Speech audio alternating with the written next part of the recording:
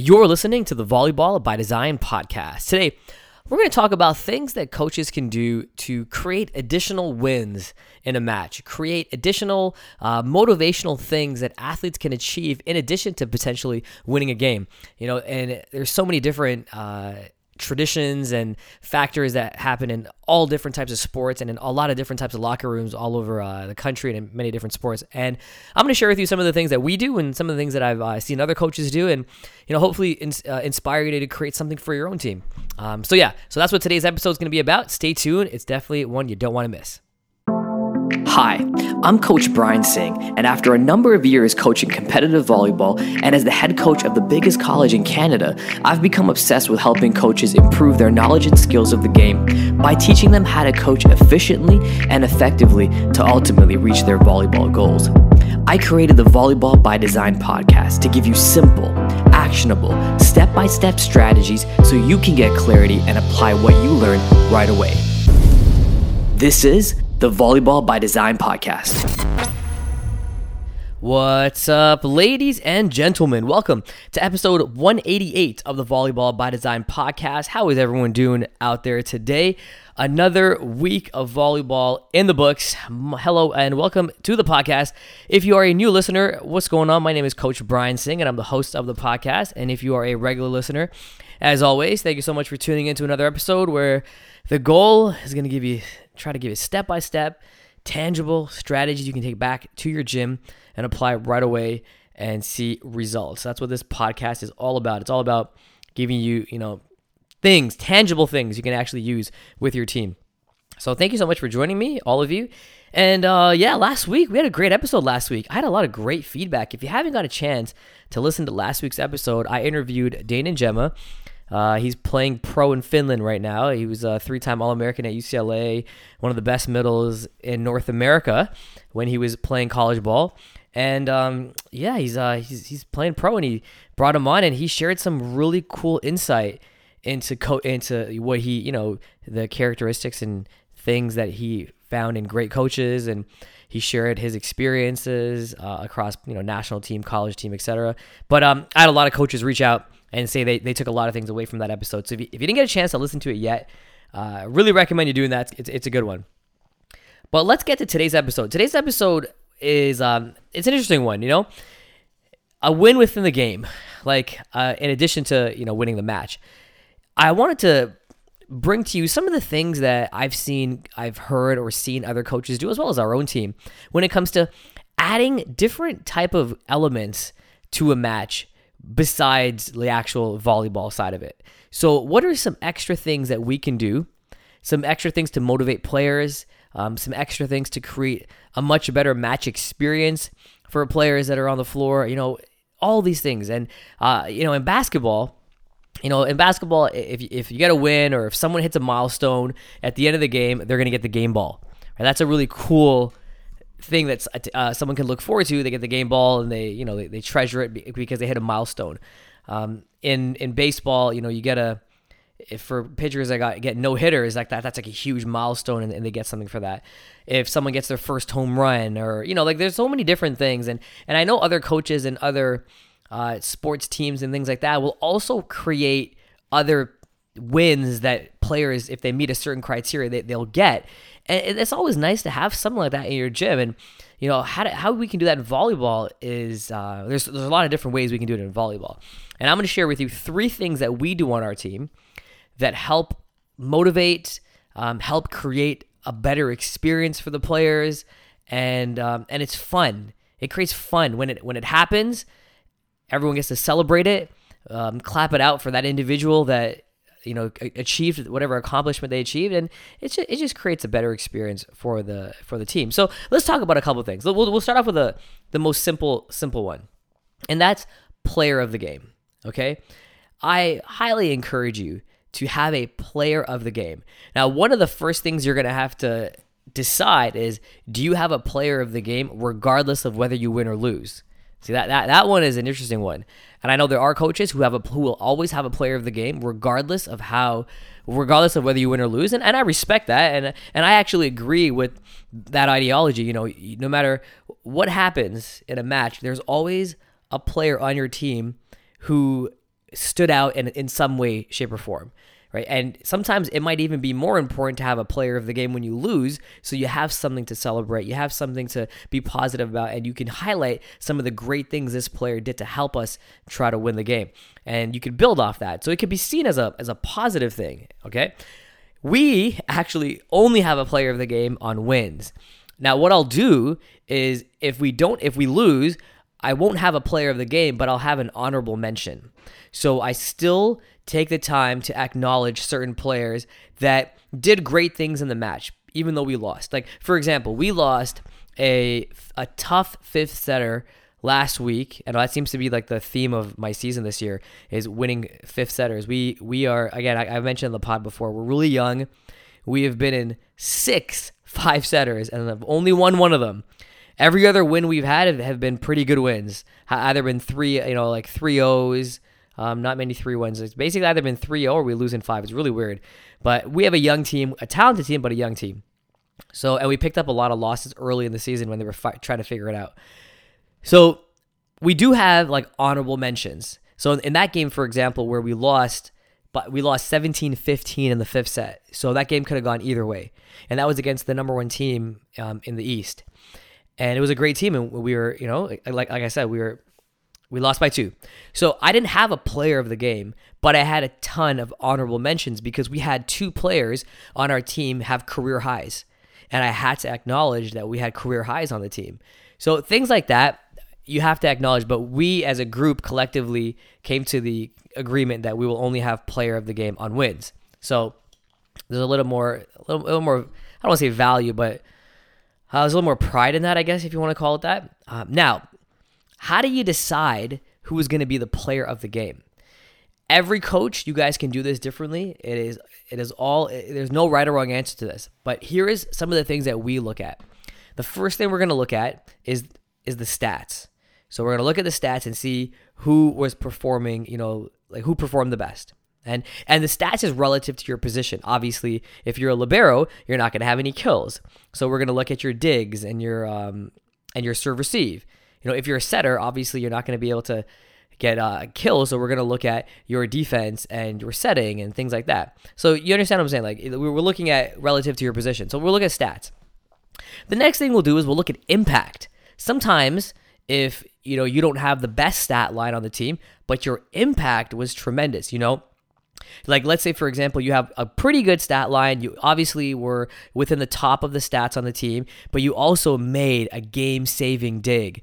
You made a game on match point. You put the ball away. You made some big-time plays in big-time moments that helped shifted the match in our favor. Impact. What was your impact? That's something we also look at. Probably just as much as we look at stats, we look at impact. The third thing in terms of player of the game criteria is we look at leadership. So what is how was that player on the court? Were they quiet, or did they display any leadership? Now again, that doesn't trump impact and stats, but it's something that we want to consider as well. And then the fourth thing is teammate. How good of a teammate was that player in the course of this match? So we look at all 4. Obviously, stats and impact have a little bit more play than leadership and teammate, but leadership and teammate absolutely have a play. Like, for example, if you have the stats, but you were a really bad teammate, then you're not going to get MVP or a player of the game. It's just not going to happen, right? Because we value character, we value family and things like that, and that trumps, even though it's not it's not a deciding factor, it definitely trumps stats if you don't have that. Okay, so you get what I'm saying. Okay.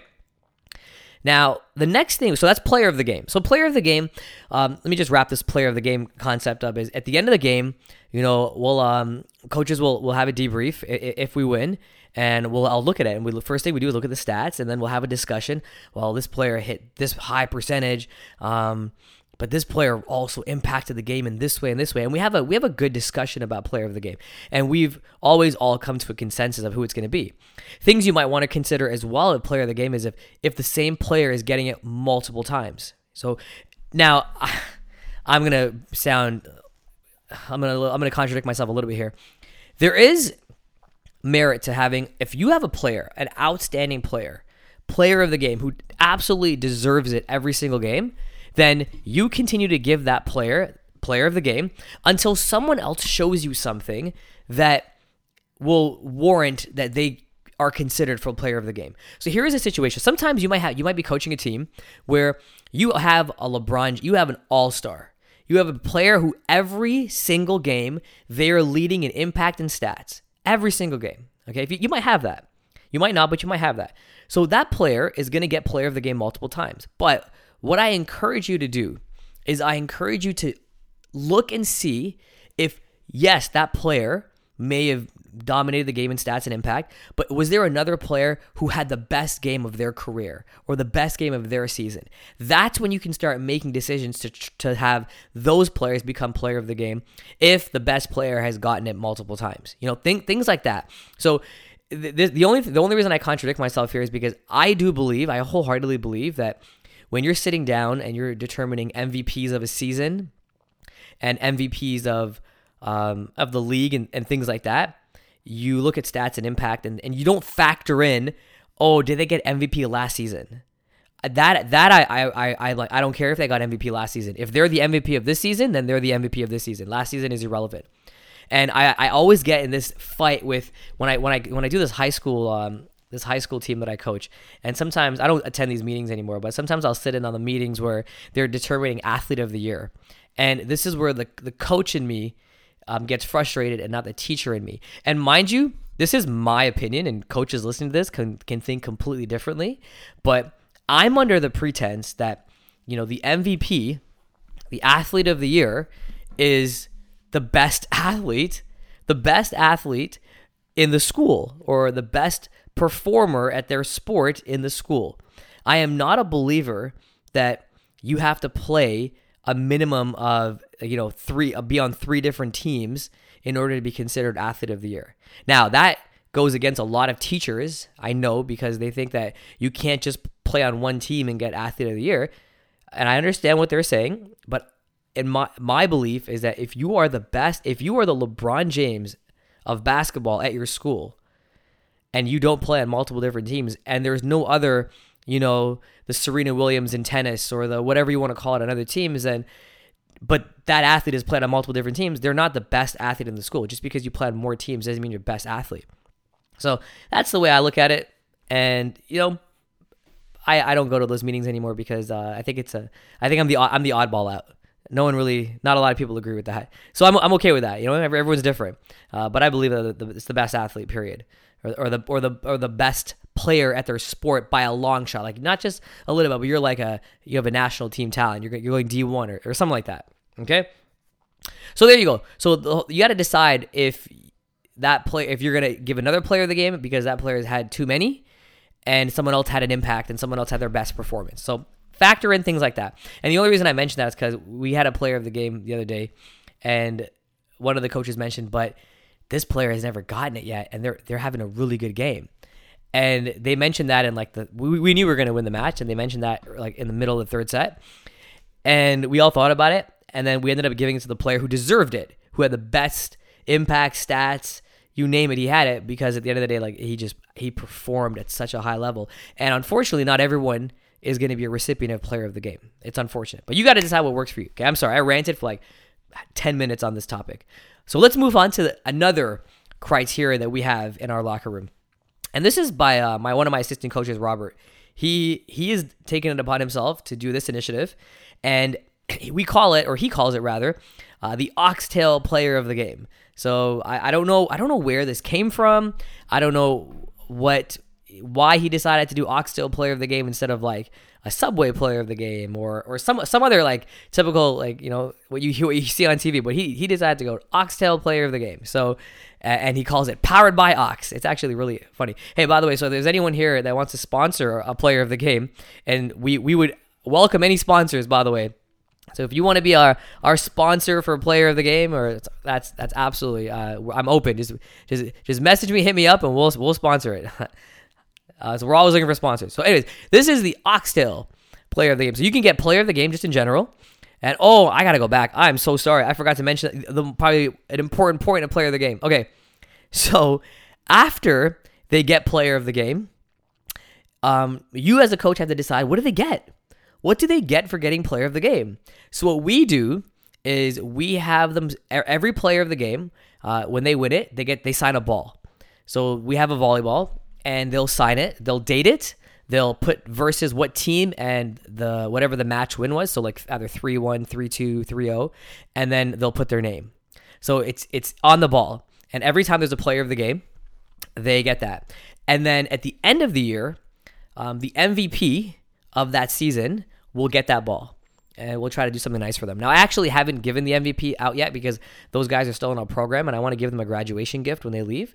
But after they graduate, going forward, we're going to do, like, at the end of the season, the MVP of the team is going to get that ball. And we'll try to put in a nice case for them and make it look all nice. So that's what we do. I've seen other teams do trophies, like a little MVP trophy. You can do a little mini trophy. I've seen medals. Order a bunch of medals. I've seen, what else do I have? A bat. I think the baseball team, they have a bat that goes around and they sign the bat. At the end of the year, someone gets the bat. So you can have fun with it. Basketball, like I mentioned, game ball. So there's a lot of different things you can do with it. You come up with something that the player of the game either gets, signs, or whatever meaning you want to throw behind that they have to get something, okay? So, sorry, I added more time onto that player of the game talk, but that's what it is. Okay, so let's move on to the Oxtail one that I just mentioned. So the Oxtail player of the game has to hit a certain criteria. And Coach Robert also requires the team to win. So we have to win as well as hit the criteria. And there are 6 criterias to get player of the game, because we want to factor in different positions like I mentioned earlier. So here is how you get Oxtail player of the game. You have to either so the first thing you can do is get 5 blocks. So if you achieve 5 blocks, you get an Oxtail player of the game. If you get 15 digs, Oxtail player of the game. 10 assists per set, so that's like just for the setter. For number 4, 15 kills on 0.3 hitting percentage for outsides, and 10 kills. And that's another one. That's 4. 5, 10 kills on at least a 0.4 percentage for middles, and then the last one is 5 aces. So if anyone hits any of those criteria, they get Oxtail. So you can have multiple Oxtail player of the games, and that's happened many times. So let me just go over that one more time, because I was kind of all over the place.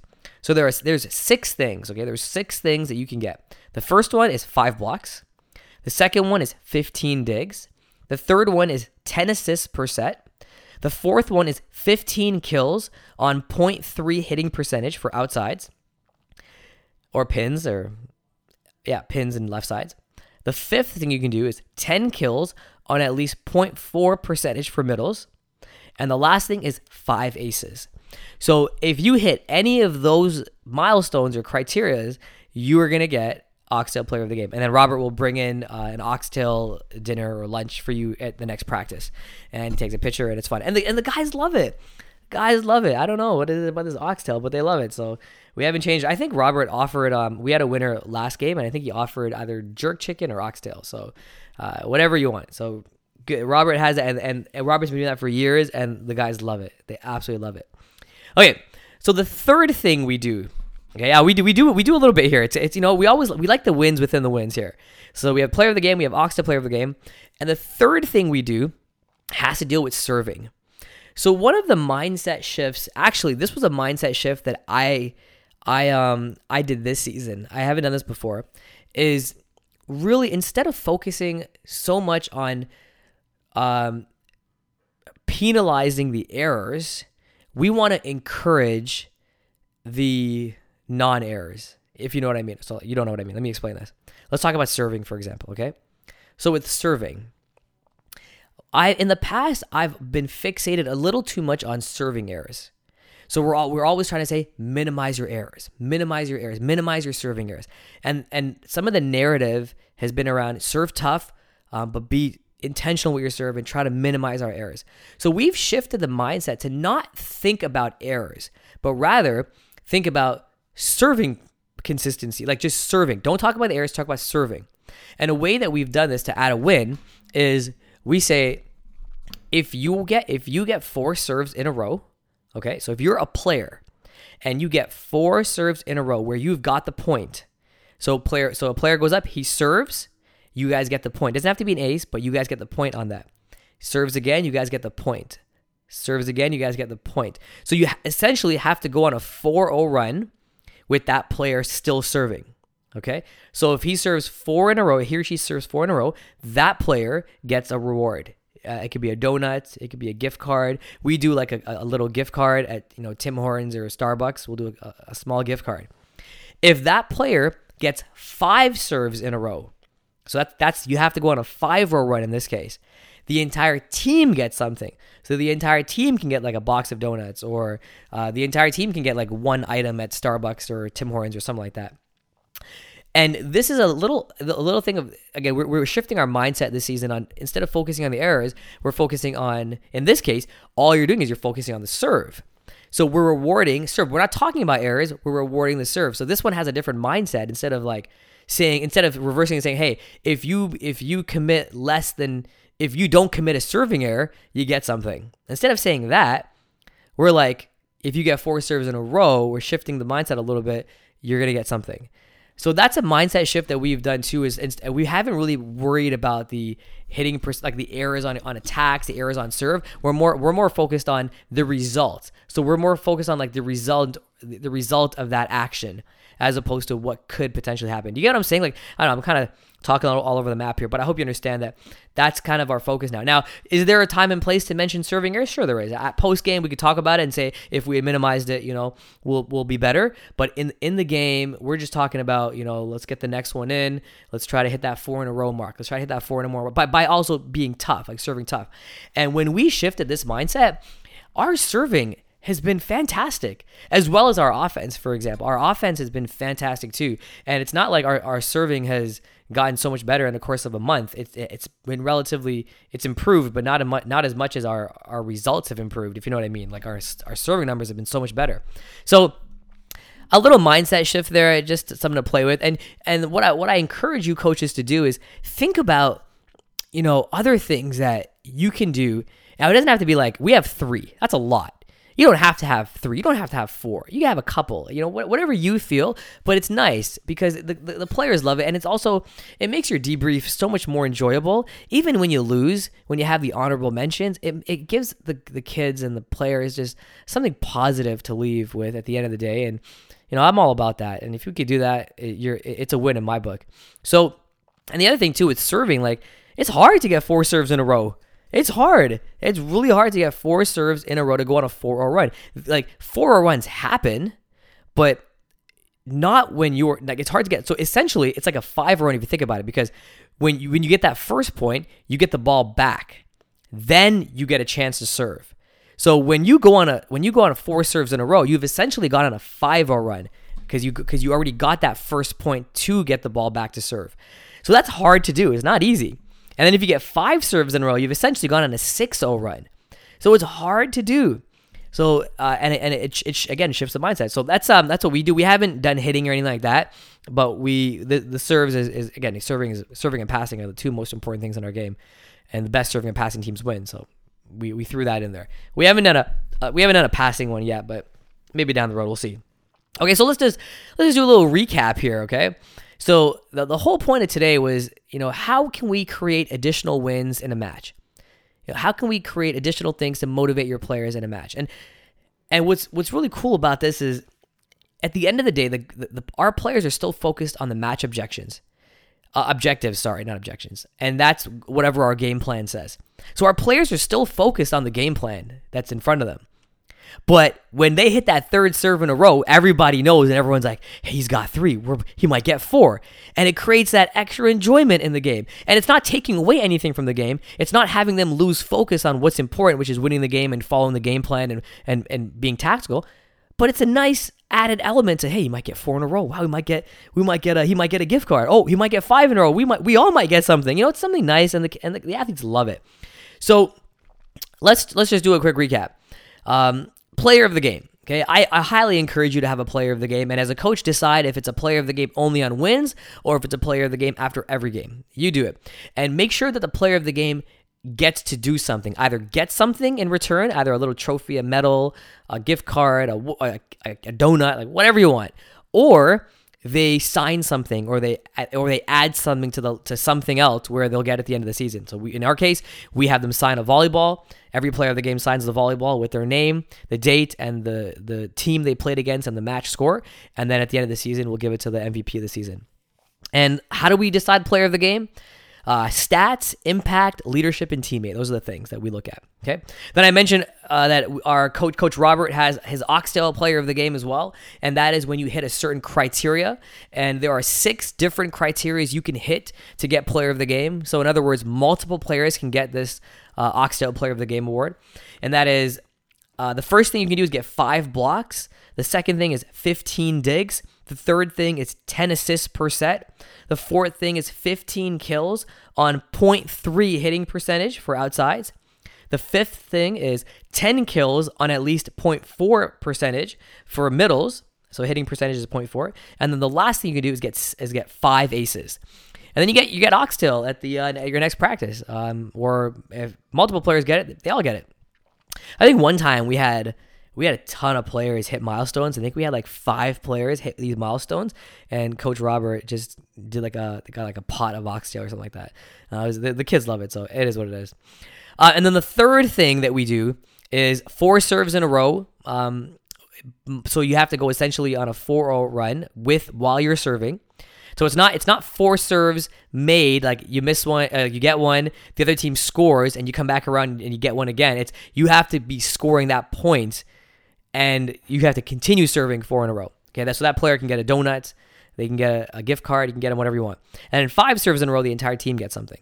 Okay, so you can do like a box of donuts, or everyone gets an item from a certain breakfast store, or whatever you want to do. And again, it's very hard to do it, so keep in mind you're not going to be out of pocket too much for that. But yeah, so I encourage you coaches, do whatever feels right for you, but you got to add at least one. Add one other additional win to a match that you can create for your kids and your team to just create that excitement and make it a more enjoyable experience. And again, we're all about experience. I teach it inside DVA. We're always talking about.